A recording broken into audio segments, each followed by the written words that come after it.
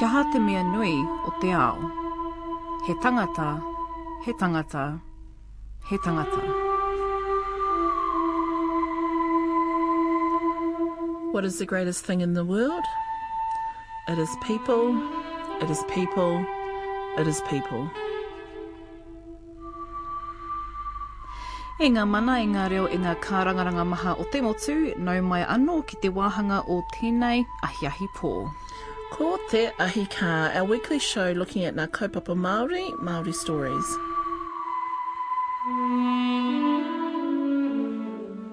This week, when it comes to discussion about Indigenous peoples, there's a common thread, a shared value for retention of the culture that encompasses land, language and waiata.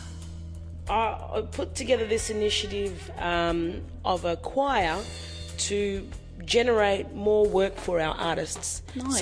So all the 12 members in the choir are individual performers, singers, musos in their own right. Justine with a couple of members of SkinChoir, that's coming up later on. A few weeks ago, we spoke about a new series where we're starting profiling Māori and what they do. This week, actor-director Maraea Rakuraku joins us. As too, clothes designer, revamper, customiser Miriama Grace Smith.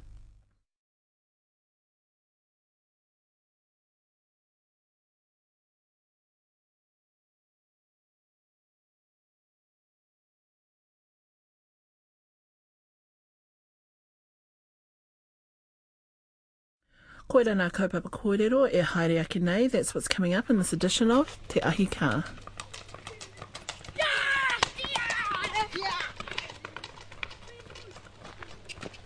Ko te mea tuatahi. While for some the date of 14th of February is one of roses, chocolate and romantic dinners, how about something that's a bit more meaningful, empowering and powerful? We're talking about 1 Billion Rising, the event created and driven by activist and playwright Eve Ensler, she of Vagina monologue fame. It's where women worldwide and the men who love them are invited to dance, shout, rise up on that date and rally against violence directed at girls and women everywhere. Another way of supporting is by buying and then performing Eve Ensler's Vagina Monologues, which is what a group of wahine Māori in Auckland did. I spoke with director Maraea Rakuraku earlier this week about their upcoming performances. If I got stressed out, I think that would just have a ripple effect on the cast. So I am quite calm. Yeah, surprisingly. I know you in your capacity as an actress, but you also do directing work as well. Well, this is actually the first time that I've ever done it. And what's it like? Being my hat's behind. off. Yeah? My hat's off to directors. I had no idea how engrossing it is and how intense and how you have to manage and allocate and you just got to be on point all the time. I think that's why I'm so calm, because I'm so exhausted. Right. Mentally, I'm just fatigued. But I love it. I think it'll be a new obsession, which I'm quite looking forward to, seeing where it goes. Now, the Māori Vagina Monologues. So, Vagina Monologues is the series of monologues that was written by Eve Ensler. Mm-hmm. And as part of the Fringe Festival in Auckland, you're directing the Māori Vagina Monologues. Yeah. We've actually changed the title. It's still the Vagina Monologues. I thought it might cut people out a little bit and that we might be targeting a specific audience where it's, it's women across the board. So it's now the Vagina Monologues with an all wahine Māori cast, just to shift that. And who are they? They are Roimata Fox, who went to the Globe last year for Torres and Cressida, and she's absolutely stunning. She's done a few pieces of work here, there and everywhere. There's also Tansy Hayden, who was a graduate of Toi Whakaari of 2008. Aroha Rawson, who currently works for MTS. And there is Taupuna Kohe Talker, who was an IMTV presenter, but she's left that behind and she wants to venture into a really intense thespian lifestyle, which is theatre. Which means not much money. Which means none. So she's going to get a shock to the system. She's currently really unwell because she's also rehearsing another play at the same time during the day, and then we get her at night time. So she's doing so well. For me personally, she's a standout. She's absolutely wonderful. So Oh, and Tracy Tarfiel. Yes. My beautiful friend who is artist, poet, designer. I mean, she does everything. She's so maternal, and having her on board in the final piece of the show just signs everything off, and she helps create this world that's just, she ends it and she carries it, and she's so strong. So, yes, so for those who may not be familiar with Vagina Monologues, it usually involves wahine sitting on a stage and exchanging stories. Yeah? Yes. About? Dare I say it, the vagina. And it's so diverse. Eve Ensler took 200, she made 200 interviews, and she chose these 12 monologues and has put them on. So they're from women from Bosnia, women from the Mississippi, women from, I think, English women, and we've picked up certain clues out of the monologues and adapted them to our own voice, so to speak, with the performers individually. So we've tried to lay a bit of a claim on it in our own country just by changing certain titles, and but the way these actresses are performing them through and through, inherently we know that they are Maori, because, I mean, half are so stunning and they're so strong and so proud. So naturally the adaptation that we've got is just sort of settled into their own skin, and it's only one of the actresses is actually sitting down. The rest of the actors are actually up on their feet and moving around and really entertaining the audience. Is it awkward? Is it awkward? Yeah. Not for me. I mean, I've had a great time. It's hilarious. It's so funny. It's so dry. The rehearsals have just been so awesome. Everybody's just lost the plot here, there and everywhere, and we've just had such a ruckus of a time getting our mouth around this text, and the monologues are huge, and some of them are really, really small and intimate, but there is an intensity to it. But the way that the way I want to show these monologues is to play against all the sort of heavy layers that does exist in most of these monologues. So, I guess a question I have is, all right, so, well, there's a couple of questions. So the bigger, wider issue around the monologues is that from that, Eve Ensler created the V-Day campaign, eh? Mm-hmm. And it's the 15th anniversary of that took place earlier this week on the 14th of Feb, and that's the 1 billion rising. Yep. Now this performance is aligned with that, isn't it? Yes. A percentage of the ticket sales are going directly to the 1 billion rising campaign. And could you explain what the 1 billion rising campaign's about? It is basically to serve women that are in volatile and violent relationships. So, I mean, they will do with the money what they will, whether they place it to certain specific charities aimed at helping women, or naturally for these campaigns they cost money as well. So we basically pay for the script and get Eve Ensler's, famous work and the permission to do so.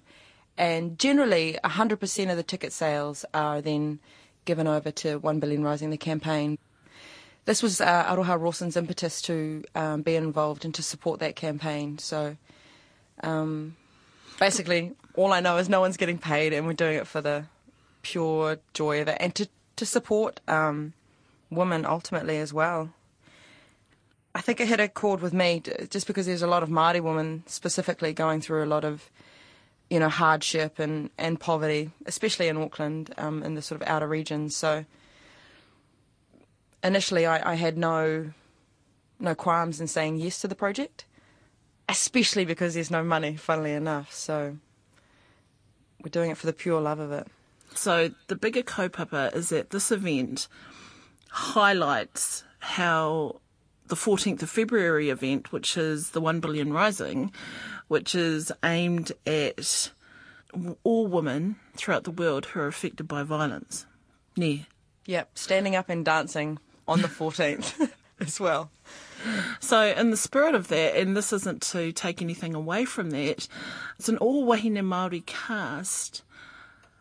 What's preventing Māori women from writing their own stories around this issue? I mean, is this then privileging other stories other than our own?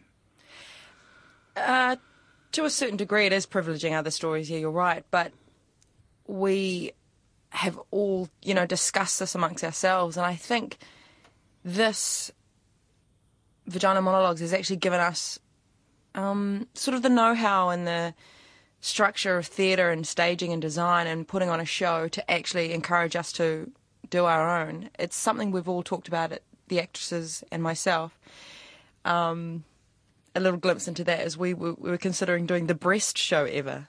So we'd be targeting it clearly at the breasts and sort of issues around pregnancy and things like that. But there is absolutely nothing stopping us from having our own monologues, our own dialogue. And yeah, we're getting there. We're starting as a small company to think about why we are not laying claim to our own monologues, so to speak. Because, we have very strong stories ourselves, and we're that involve the vagina within the Māori world.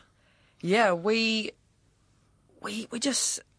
I think we've needed to do this in order to give ourselves a bit of strength in order to now have our own dialogue. Also, time has been a huge issue, but it's definitely on the cards. Like, I'm really keen to start our own work and projecting other voices, and I don't think it's that we would actually conduct interviews. I think we would just individually talk about them, and I'd probably try and get as many actresses on board as I could.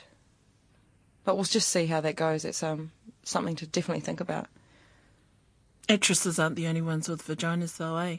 No, well, we have a poet and we have a musician that we've brought in, Mary Campbell, who is also a mother herself. She's our musical composer, and I did get her to write a small piece and to translate it into a song about the vaginas. So she's done a wonderful job. So we're starting small, but we're thinking big. So watch this space. Watch this space. Hard. Yeah. All right. So tell me about yourself.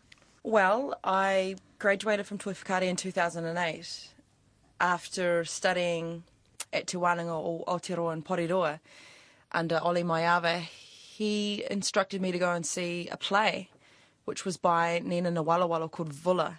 And at the end of that piece, I couldn't get out of my chair. The whole theatre was empty, and I just was so touched by what I saw and moved that I decided that I was going to go to drama school and do theatre, work in theatre. And since graduation, I've dabbled in a few pieces.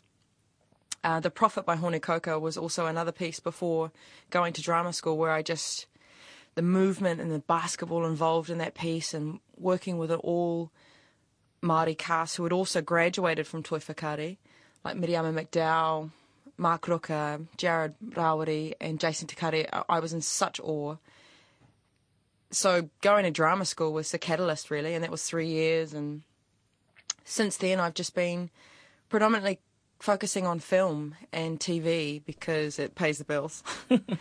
And it's so challenging. It comes with its pressure and its intensity. There's an addiction in it for me. I love the heightened focus, and I've been doing it ever since. The most recent project was Mount Zion, and that was under Te Arapakahi, and his direction, it was so easy. He speaks street. He speaks the same language as me, so it was a beautiful piece, and Sam Walker was the lead, Te Moira Morrison, and I played a character who was very, very intense and had been through some emotional hiccups in her young life, and there's just an addiction I have to playing those stories. If they're so heartfelt, I just get so drawn and compelled to them, and I can't seem to stop, which is great. Do you have a fear of being typecast? I used to have that fear. I really did, and I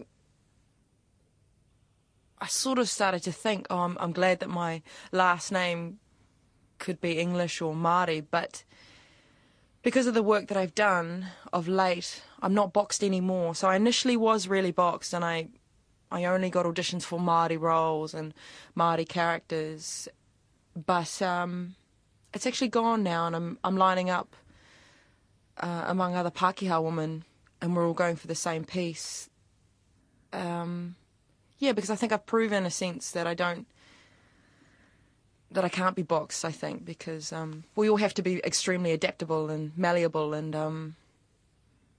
I've really been working to get out of that box, so... Do you think it's possible to do that within Aotearoa? Do you need to head overseas like Cliff Curtis? I have done some overseas projects in New Zealand that haven't boxed me in as being a Māori. Jane Campion shot a series down in Queenstown, and I mean, it's really hard because on the screen, I look identifiably Māori to New Zealand people, but I don't know, anywhere else you could be anywhere else, exactly. Else. Exactly. So, for example, in the piece down in Queenstown, I made my New Zealand accent as sort of fresh as possible, like that I was from out west, actually. So I fool around with stuff like that, especially with dialogue, and I'm a really good mimic. But currently I'm auditioning for pilot season, and my American accent is flawed, and I have to redo an audition today, for example. But I'm hoping that the New Zealand productions that I've been involved in will carry me to a bigger audience and hopefully open the market up for me that way, instead of going to LA and lining up like cattle like everybody else. So I would love to follow in Cliff Curtis's footsteps, but he's a martyr. He's in a level of his own. He's untouchable. And who knows, if I get to that level, I'd love it. Maria Walker, is there anything you wouldn't do in acting? Like, I guess you get asked this at pilot season. Will you take your clothes off? Will you have sex scenes? I mean, is there any... I mean, I'm just thinking of extremes here, but is there anything that you're not prepared to do?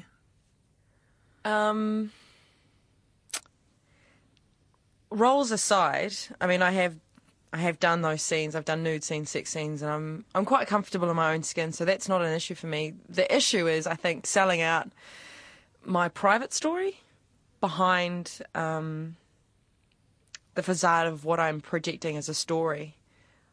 I find it very... Even though I'm having this interview with you right now, I can barely post anything on Facebook. That's what I don't do. I try not to publicise my personal life, if that makes sense.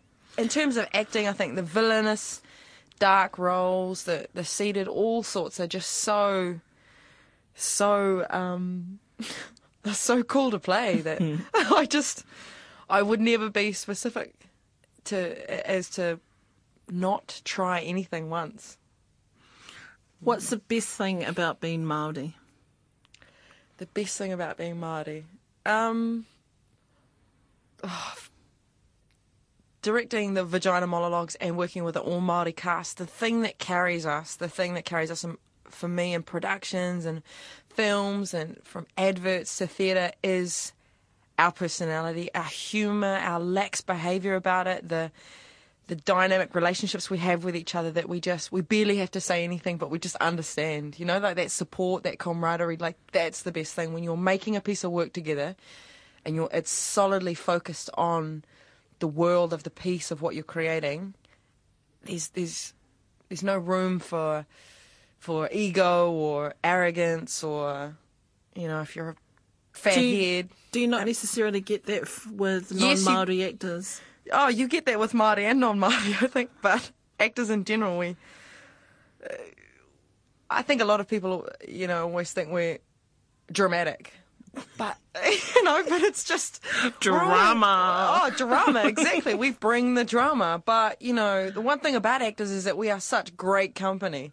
We roll with the punches. We get hit, on a daily.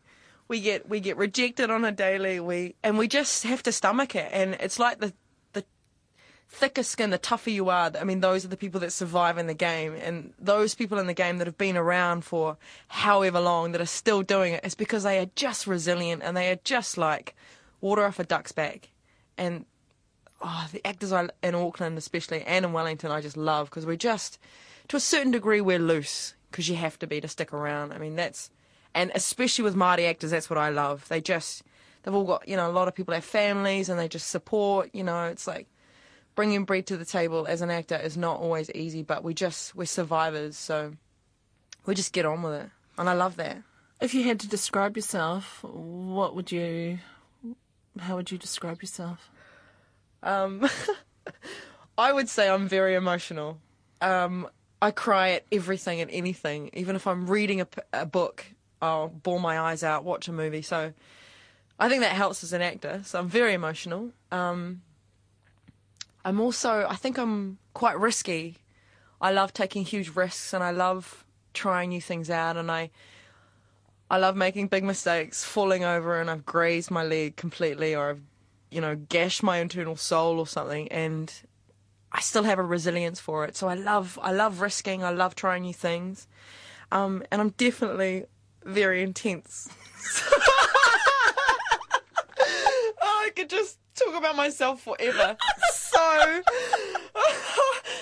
but it's good. It works. I'm feeling it. But it works as an actor. It's like it's the only job where we can be like really over the top, or crying 1 minute on the floor and then passionate about something, a moment later, and just rolling with the punches like that, working moment to moment in intensity. I mean, I love that. What do your whānau think of it? Oh, they're so proud. They're so proud. They've also, since graduation in 2008, they've also encouraged me not to act anymore.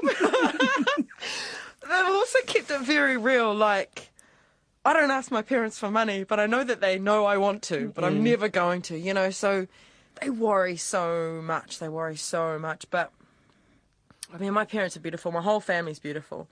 Basically, they're very used to me giving a text and a call now to me like, oh, watch this, do that. Oh, and they're so proud. But I still think they'll prefer me to get a real job. Say you're invited back to your old secondary school to give a kōrero about, one of those inspirational, here's a success story kōrero. What would you say? I'd probably cry, to start off with. I did that the other day. I sat down with Te Wānanga Aotearoa students in Auckland, out in Manukau, I think.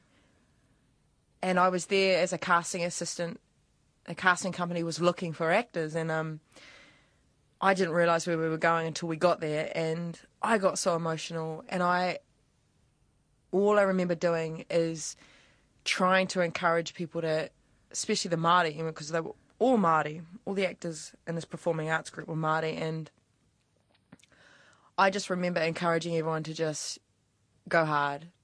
But I also made the realities very clear that there's no such thing as celebrity, really, and it's going to be extremely hard work. Well, not here. Yeah, well, not here. But I remember going, if you're into it, then you just got to follow your instincts about it. And yeah, I got very emotional. I was so proud. But I just encourage people to educate themselves about all the art that we're surrounded by. I think if I was to go back to my primary school, I'd just encourage people to read more and to stay away from action flicks and watch more drama, and to support the arts a lot too, and to just really get involved and, I don't know, draw, paint. I'd probably talk about everything and anything to do with art. Yeah. And just finally, who's influenced you the most in your life to date?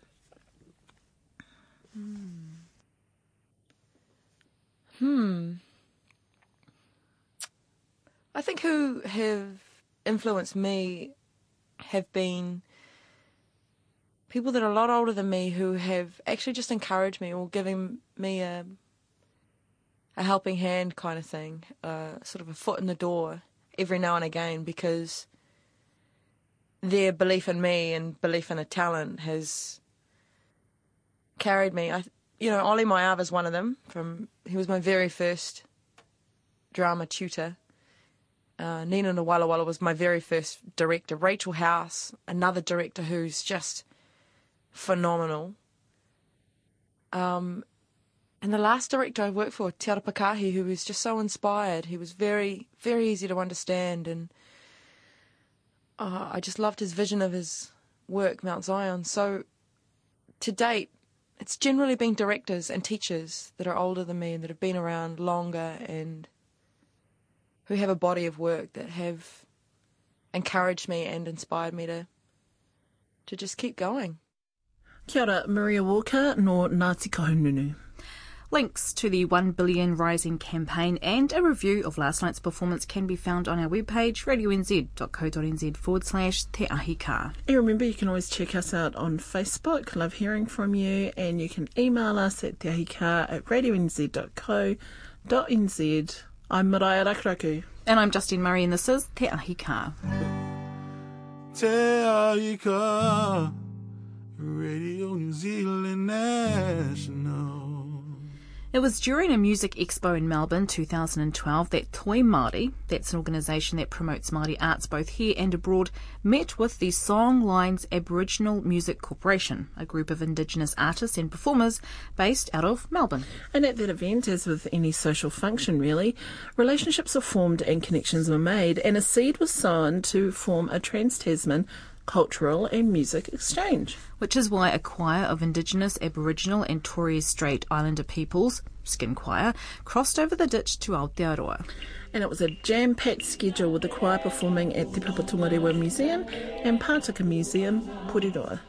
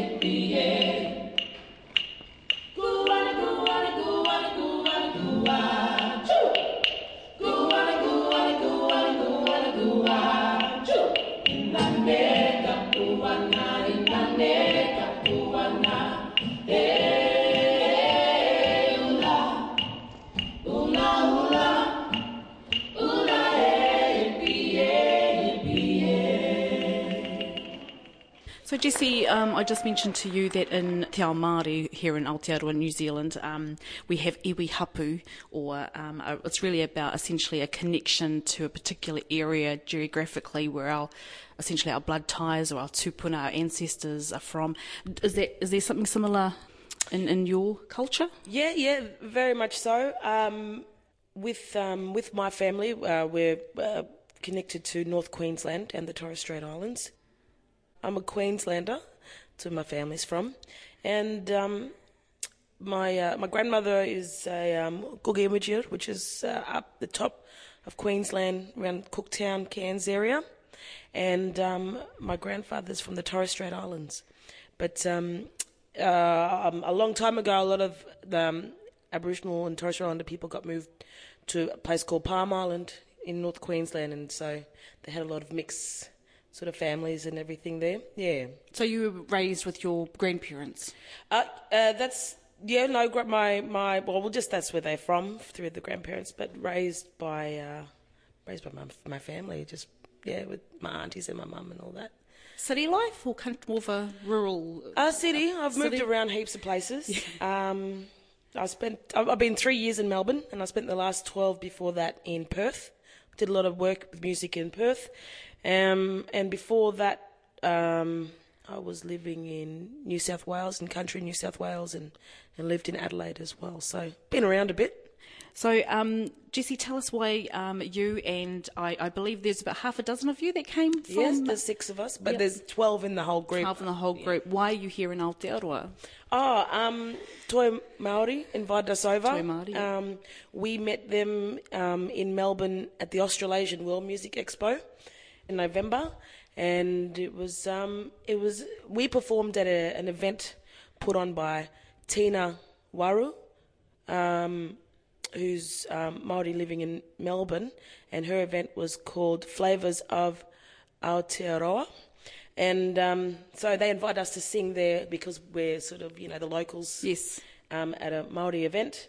And, and these guys from Wellington saw us and invited us here and as a beginning of a long-term cultural exchange relationship. So we're really excited about it and looking forward to, the next few years of getting to know each other and working on projects and and exchange across the Tasman, really.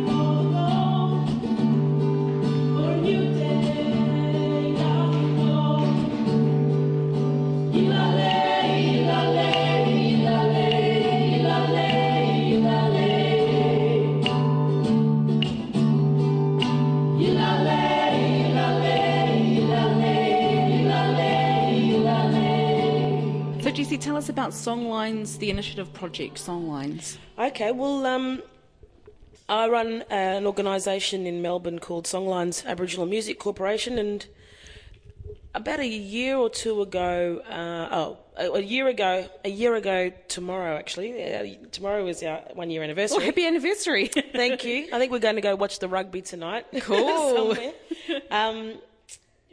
I put together this initiative of a choir to generate more work for our artists. Nice. So all the 12 members in the choir are individual performers, singers, musos in their own right.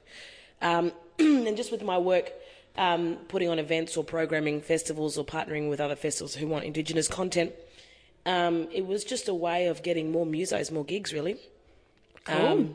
So instead of booking one artist for a half an hour spot, I've got 12 through the choir.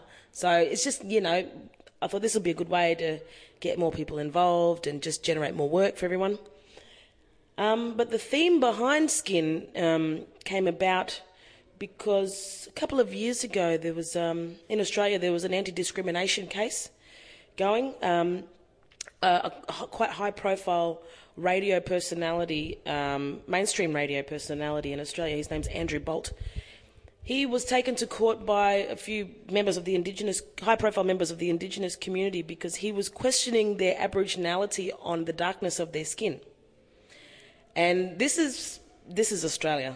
So the more darker you are, the more Aboriginal and the more cultural, and the more eligible you are for whatever services or ticking the boxes. And Australia is got a lot of blinkers on, and it's interesting that we were really surprised that this was happening. And because this guy was such a high-profile radio personality, he'd get on his mic on national radio and shock.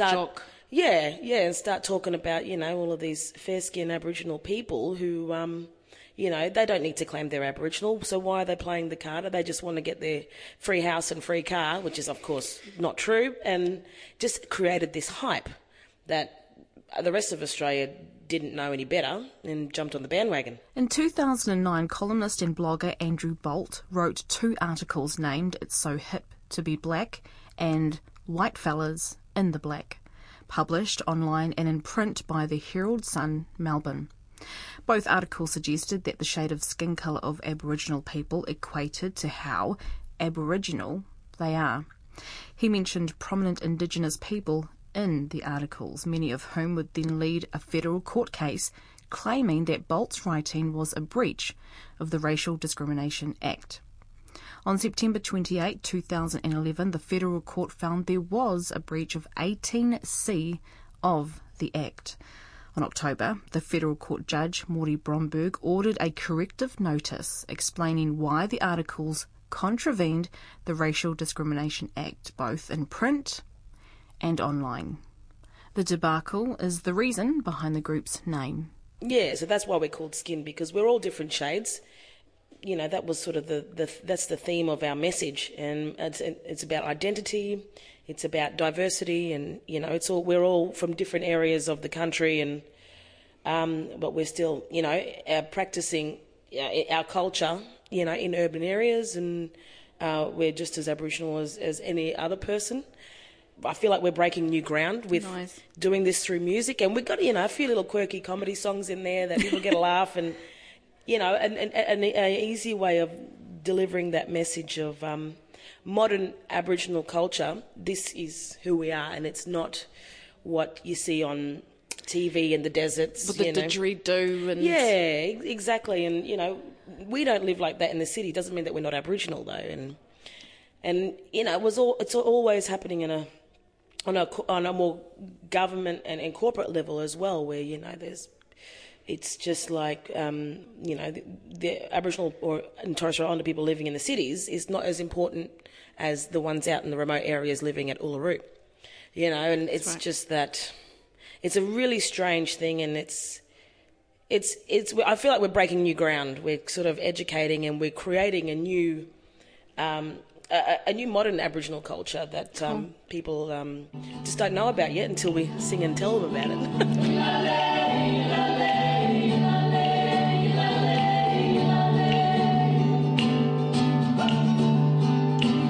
For my people, my culture and struggle is so about a revolution. As we never let you bring a full force, you encounter this link. Instincts of message and misses in your mic blink. It's incredible our timing to bring a little color of positions in the last detail. Oh, now we wait for the cover of darkness, the night creature.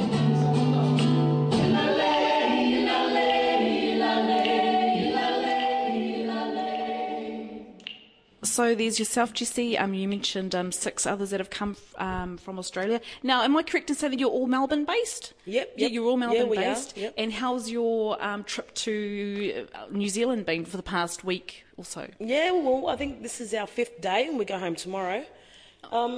It's been great. Ananda from Toi Maori Arts has been an excellent hostess and taxi driver, and feeding us and bringing coffees, and and it's just been awesome to come and get to know everybody and get to know the place. In Melbourne, it can get really hectic, and you go to these 3-day music conferences, and it's, you know, it's the hard sell and it's the hard network, but this has been awesome, where it's just really comfortable, and we're actually just getting to know everyone and settle in and go at a nice pace, so it's more sustainable and more, you know, more in-depth, you know, what we're trying to do here. Just in the past years in my work, I've interviewed weavers or artists from Australia a couple of years ago, and you know, just in talking about the language and the access to native plants for weaving, when we're here at Pātaka, it's pretty hard going, you know, in terms of resources and language and nurturing the arts. I mean, do you have access to, say, funding easily in Australia? The funding is there. I think what the challenge is for us, and I don't know, it may have applied to you guys as well at some point, is access to that cultural knowledge. And with Aboriginal culture, it's not one culture. There's 200 different languages for a start, and probably about 300 plus different tribes. So if you think of Europe and all the countries in Europe, it's the same. So you'd go, you know, it might take you a couple of weeks to travel up to the next tribe, you know, up wherever, and it's a completely different culture. So that the challenging thing for us is not only that we've had the misfortune of losing a lot of our culture through, you know, colonisation and the stolen generation, But one culture information doesn't apply to everybody. Lisa Meza. Yes, hello. Kia ora, kia ora. Oh, thank you, kia ora. welcome to Wellington. Well, it's day 5 for the group. Yes, we came here on Tuesday. It's been a whirlwind tour, and it's been fabulous. We've had a gig every day.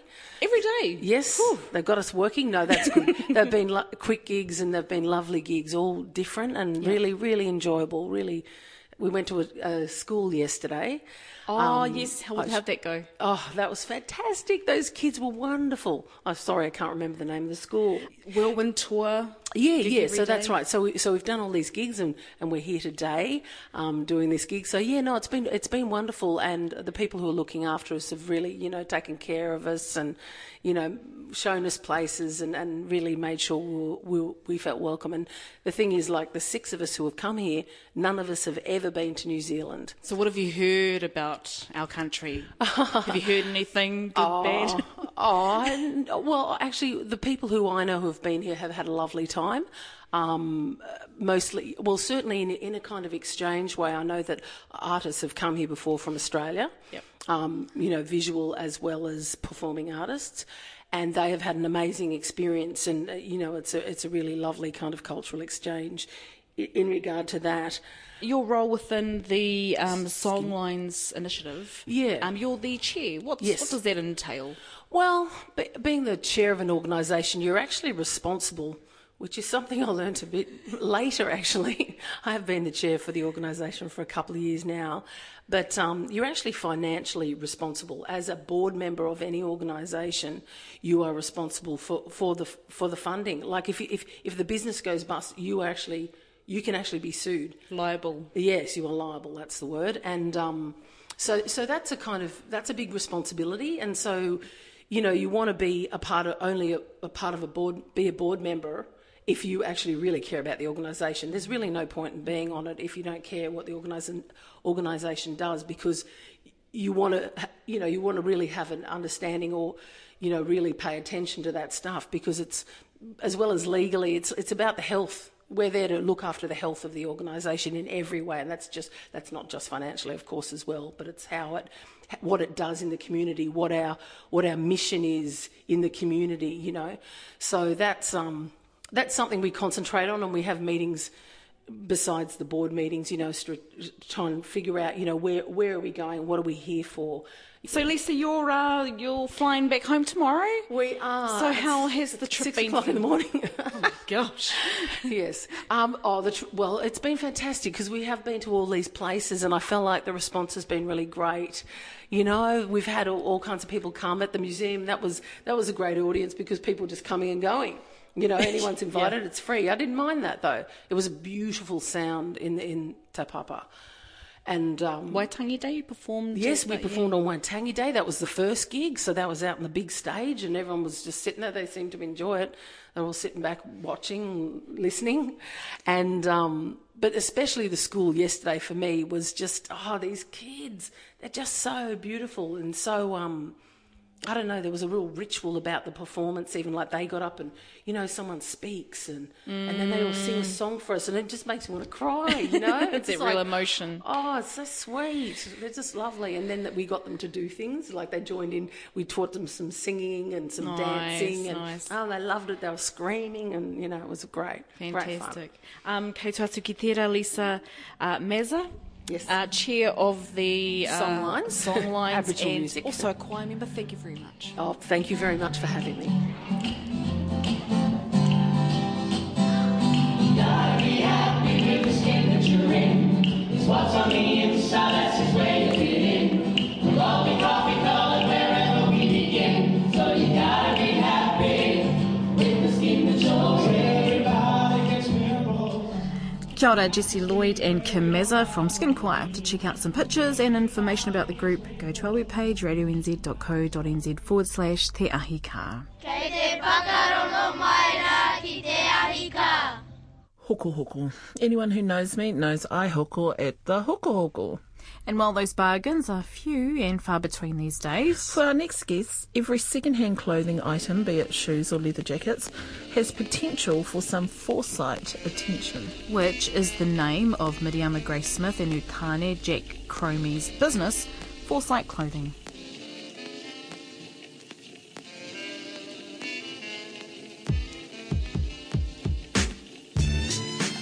So how did the name Foresight come about? Foresight, that came from, I wanted the name to have meaning, and a lot of my stuff, because I do my own art as well, my own contemporary art, and it's important to me, like a lot of it does have meaning. Did you go to university?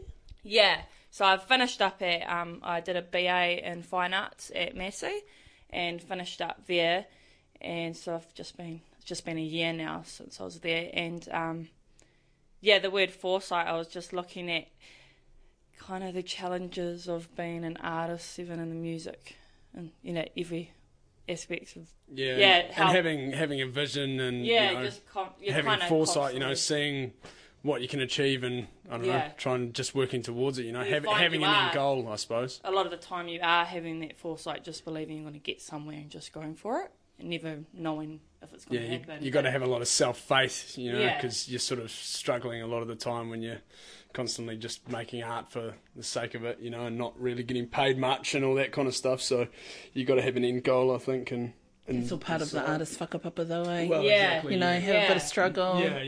You got to struggle for your art, and isn't that what they say? Just holding on to that belief that you suffer for your art. You get there. Okay, so show me the clothes, man.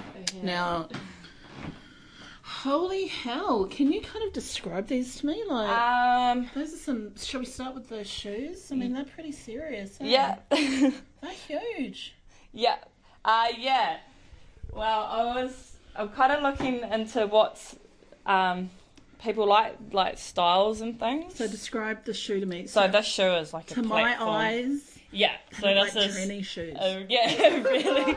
These are like what girls like at the moment. Like what's okay. So to my eyes, they're tranny shoes. So can we just describe them? Okay. That is a wicked wooden heel. Yeah, so that's a really high heel, and it's a boot, and it's like a booty. Yeah, booty platform. And me myself, I don't think I would even last the night in these, but a lot of girls actually like these kind of shoes. So I was kind of, when I customised these, I was kind of just reaching out to what. So by customising, you take shoes of any style. Yeah. And you can. The style to me, it has to be something that I know my customers would like. But with these, so these were just plain. I think they were black shoes. And then I've put a galaxy onto them. Yeah, the galaxy is pretty cool. Yeah, so I've hand-painted these. So is this leather?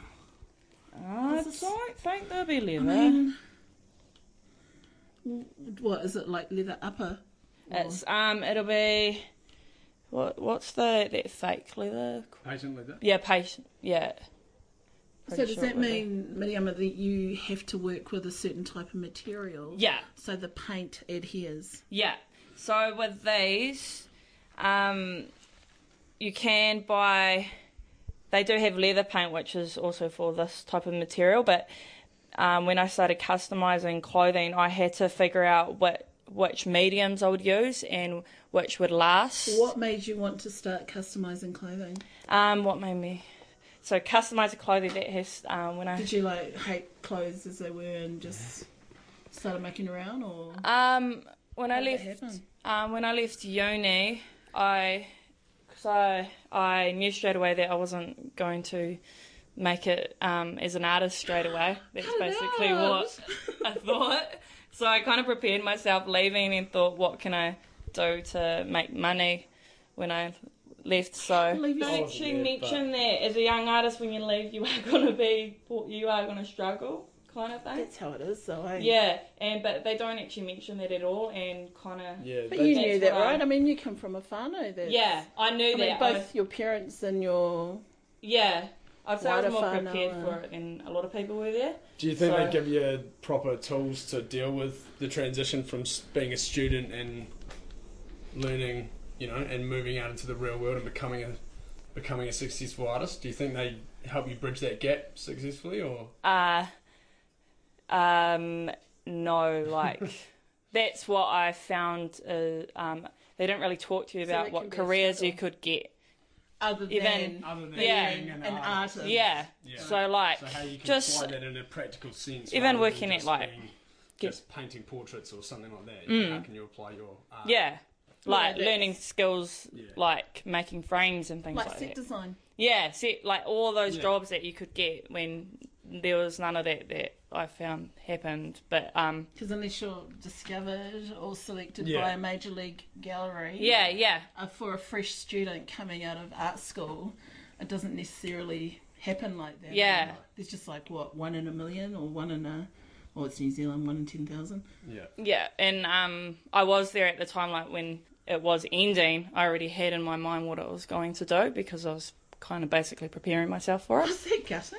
It was, but at the same time, I did know that it was coming. Yeah. But we have I have watched Mum struggle to get where she is now, and it's not easy. Who's your mum? Bri Grace Smith. And your dad? Himiona Grace. Both of them just making sacrifices to get where they are, and all the hard work that goes into it. When we think about something like time, something we are within, something that is fully integrated into our day-to-day existence, our reasoning is shaped by the preponderance of our experience.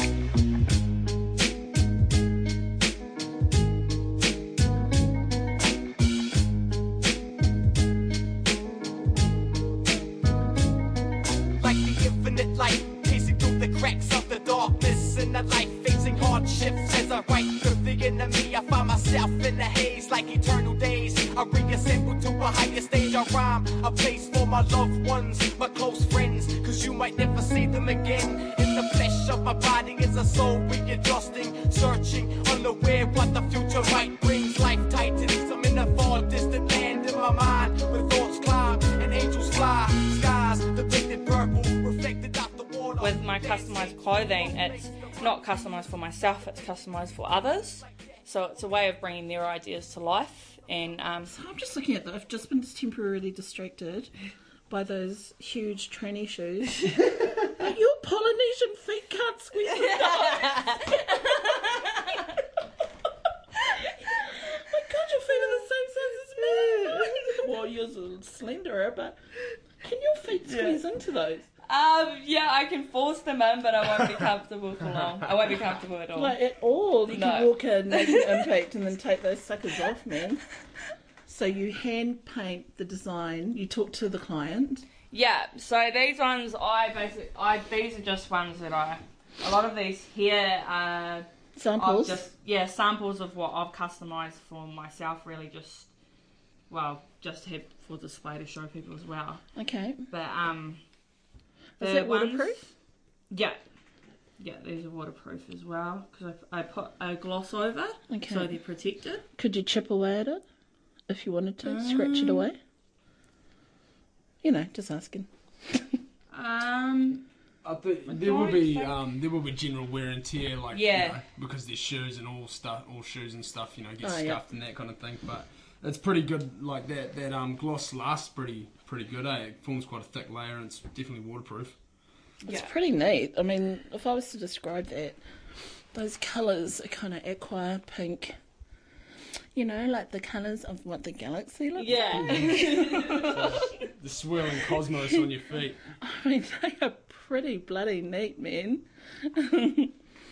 Okay, so that's one pair. It looks like you've glorified some others and sequinized a couple of other pairs. So these are comic book shoes that I've...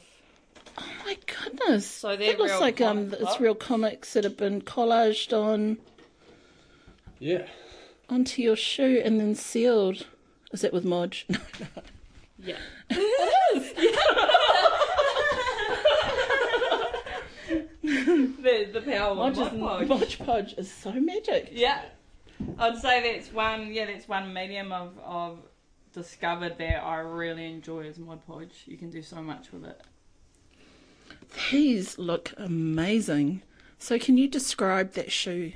That shoe is basically the same as the other shoe that I had. The tranny shoe, yeah. Yeah, the same design, but on the shoe I've cut out collage of comic books. I've just cut them all up, and then that's the first layer. I stick them on, and then put Mod Podge over the top. Right.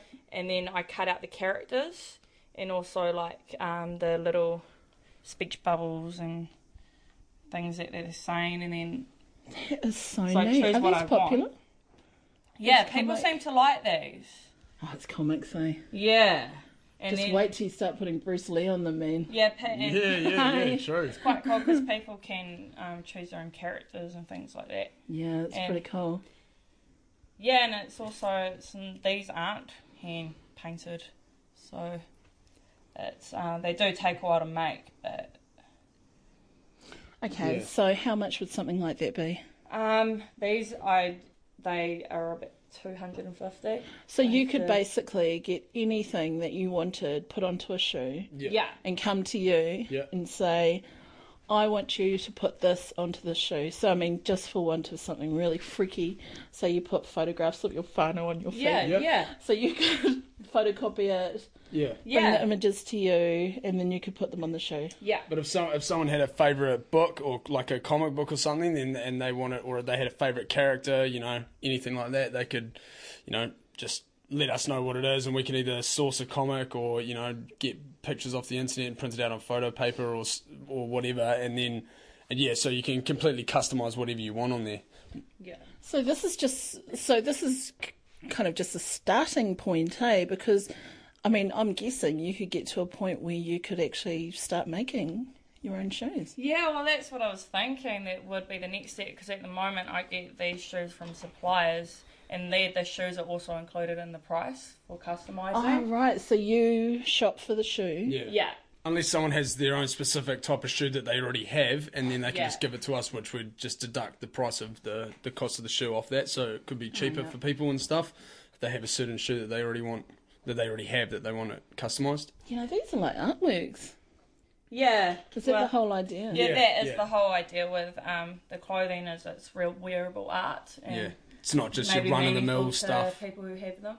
Yeah. And yeah, that's what I enjoy about it, is being able to create artworks on clothing for people with their ideas. So I bring their creations to life, and they really love it. Yeah. Creating It's so something meaningful unique to them. that no one else has as well. Have you guys done any of this for your parents? Any of it for your whānau? For Christmas, she made a whole lot of shoes for all the girls in the Yeah. family. How long did that take you? A whole week I spent making Christmas presents. Wow. So looking at that shoe there, what size is it? That size 8, so all these shoes are my size just because they're... So you can be the model as well. So size 8. How long would something like that take you to do? These would take me about 3 days. Right. Yeah. And is that working solidly for 8 hours a day? Breaks in between. So that's a lot of work, Yeah. eh? There's a lot of work that goes into them. Yeah, which is why the price can be quite high as well, because it's viewed as an artwork. So. Yeah. Okay. It's alcohol that you can read dynamics, so we proceed to get anonymous from the coppers. Protracted, hacking bars, some legal interaction for those that can understand the caliber or damage your ability. Get the horn like stretch, do it on like listen with your circuit, it's alright. Snack, crackle, and pop goes your rock, steady shot. I break locks when I take stock. Something in fold, I'm scalp like the crow. Got you listening like secret officials having your phone. Hitting hard like typhoons and God rules. Divinity within the author, the dark mule. For infinity, the father, creator of the marijuana. Accept that the pawn. Tell the God you can take my presence, strip my skin to my bones, but you can never. Now there's some others here that are. My goodness, those are fantastic. Yeah, so these are like plastic gems. That you've glued Yeah, onto glued on to the heel of Yeah. some wedges. and then covered with gloss. Oh my God, I bet you all the females in your whānau would love those. They're neat, aren't they? Yeah. So how much would something like that be? These, I'm not sure what the price for these are, but I'd say because the time it doesn't take as long to create these. Are you finding that you've got a market, like with the price that the shoes are? Well, that's what I've found. I started with selling with to friends and family, and when I began, the price was too high for them to be able to afford it, but they also helped me to build a profile, so it was just creating, and I also wasn't making a profit out of it. Right. So, I began with family and friends and kept the price to what everyone could afford, and I'm just beginning to put the prices up to what I'm going to be able to get a profit out of. Right. And because it's beginning to reach out to people who can afford it and want to buy. So is that the marketing? Is that the marketing plan? Yeah. It's basically started from the beginning. It's been really hard to get to where I am now. We haven't really made much money out of it. Yeah, most of the money we've made has just gone straight back into other, supplies and things like that to make more stuff. But yeah, in terms of making a profit, no, we haven't yet. And but, it's what you learn is the reality of running your own business is, just working hard to get there. Yeah. And I'm now in the stage where I have to. So I was doing this full time, and it meant that I got to where I am quicker. But now I have to get a part-time job to be able to for it to start feeding itself. Yeah. Instead of all my money going into it. Yeah, that's the reality. Yeah. I mean, you've started up a business when there's not much money around. Yeah, well, exactly. That's the other thing. The recession and all that, people are just sort of starting to, earn a bit more nowadays. And, for a long time, people just weren't making money and didn't have, money to spend, really. So let's hope things look up and, people, spend more. So talk me through what the logo means. Okay, so this says Foresight, and it's in a Pisha Kau, because so a lot of the style is also the urban street art kind of style. So Pisha Kau is it's a tagging style. Yeah, from Brazil, from Sao Paulo. It's a Pisha Kau is it's based on Portuguese fonts. So, because it's a Portuguese, they speak Portuguese over there. And, they sort of, the guys that do it, it's a type of graffiti where they sort of climb up the faces of, 14-story buildings and stuff and do big sort of broad line tags and stuff like that. And, I don't know, just the sort of shapes they used to create their letters is a lot different from sort of American graffiti and stuff like that. So we just thought it was kind of cool and different. And then Mitty sort of made it a little bit her own as well with the rounding off the edges and sort of kind of looks like kurus as well. Yeah, it does. Yeah. And it kind of has an Asian feel to it too. Yeah. So it's adding in a piece of Australia with the Maori designs. Yeah. And then this was originally a dragon. Yeah. But then I wanted it to be more New Zealand. Yeah, it looks like a taniwha to me. Yeah, and then now it's a taniwha. And we've also got this logo, which is another one that. So that's a almost like a figure in a silhouette of a figure. Silhouette and shadow. Yeah, and that's a logo that I'm wanting to, because eventually I want to have like a printed range where I want to be focusing on being Māori spirituality, like telling a story and having meaning but having an urban feel with it as well. So that represents like a guardian as well. So we put it on every piece of clothing so that you always have your, just representing that you've always got your guardian watching you, or you've always got your ancestors following you around and helping. Helping you on your path forward, Kia ora, Miriama Grace Smith and Jack Cromie of Foresight Clothing. The music you heard throughout that kōrero was from Evil Mule, and one of their waiata closes the show this evening. Aneira, a Dick Garrett me te whakatauki tēnei wiki. Aira, he whakatauki rongo nui tēnei. It's a popular one, all right.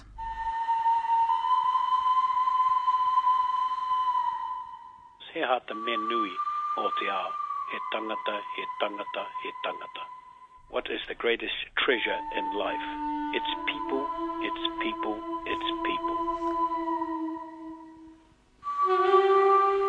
Kia ora, Dick Garrett. He'll be back with Ruia Morrison in an upcoming Te Ahi Kaa episode. Now, Dick is a major league supporter of Māori sport, and Ruia represented New Zealand at Wimbledon for 3 consecutive years from 1955 to 1958. And in June, they're heading to England for a bit of a reminisce. Next week, Kapahaka is on. Te Matatini National Kapahaka competition kicks off in Rotorua. And there's a number of ways that people will be getting their kapahaka fix: TV, radio, print, Facebook, Twitter. And we'll be checking out just how successful they've been in sustaining an audience. He mihi tēnei ki ngā kai kōrero I tēnei wiki. He mihi ki ngā kai rā wiki wiki mihini. Hoki mai hei tērā rātapu mai te whānau Te Ahi Kaa. Kia tātou katoa. Mauri ora.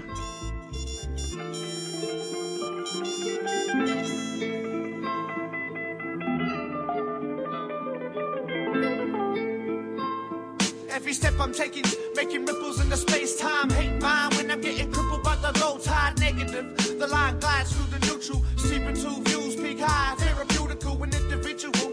Ridiculed and praised, minimum wage, living days, consider age as a blessing. All the good times is invested. Every day blends into one memory and an ending, an instant. DMT and instinct, your existence imprints the collective. Left with your last vapor. You favor lessons learned up with my essence. I observe the steps of nature, seeing life feed and grow. The dice roll, hope to see my days old, but I'm told let the good die young. Yo, we all evolve to prolong survival. All great things come to an end, so stay true. It's hard to stop the negative times and life distract you, impacted like your mind is compressed infection. You gotta rise, manifest in actions.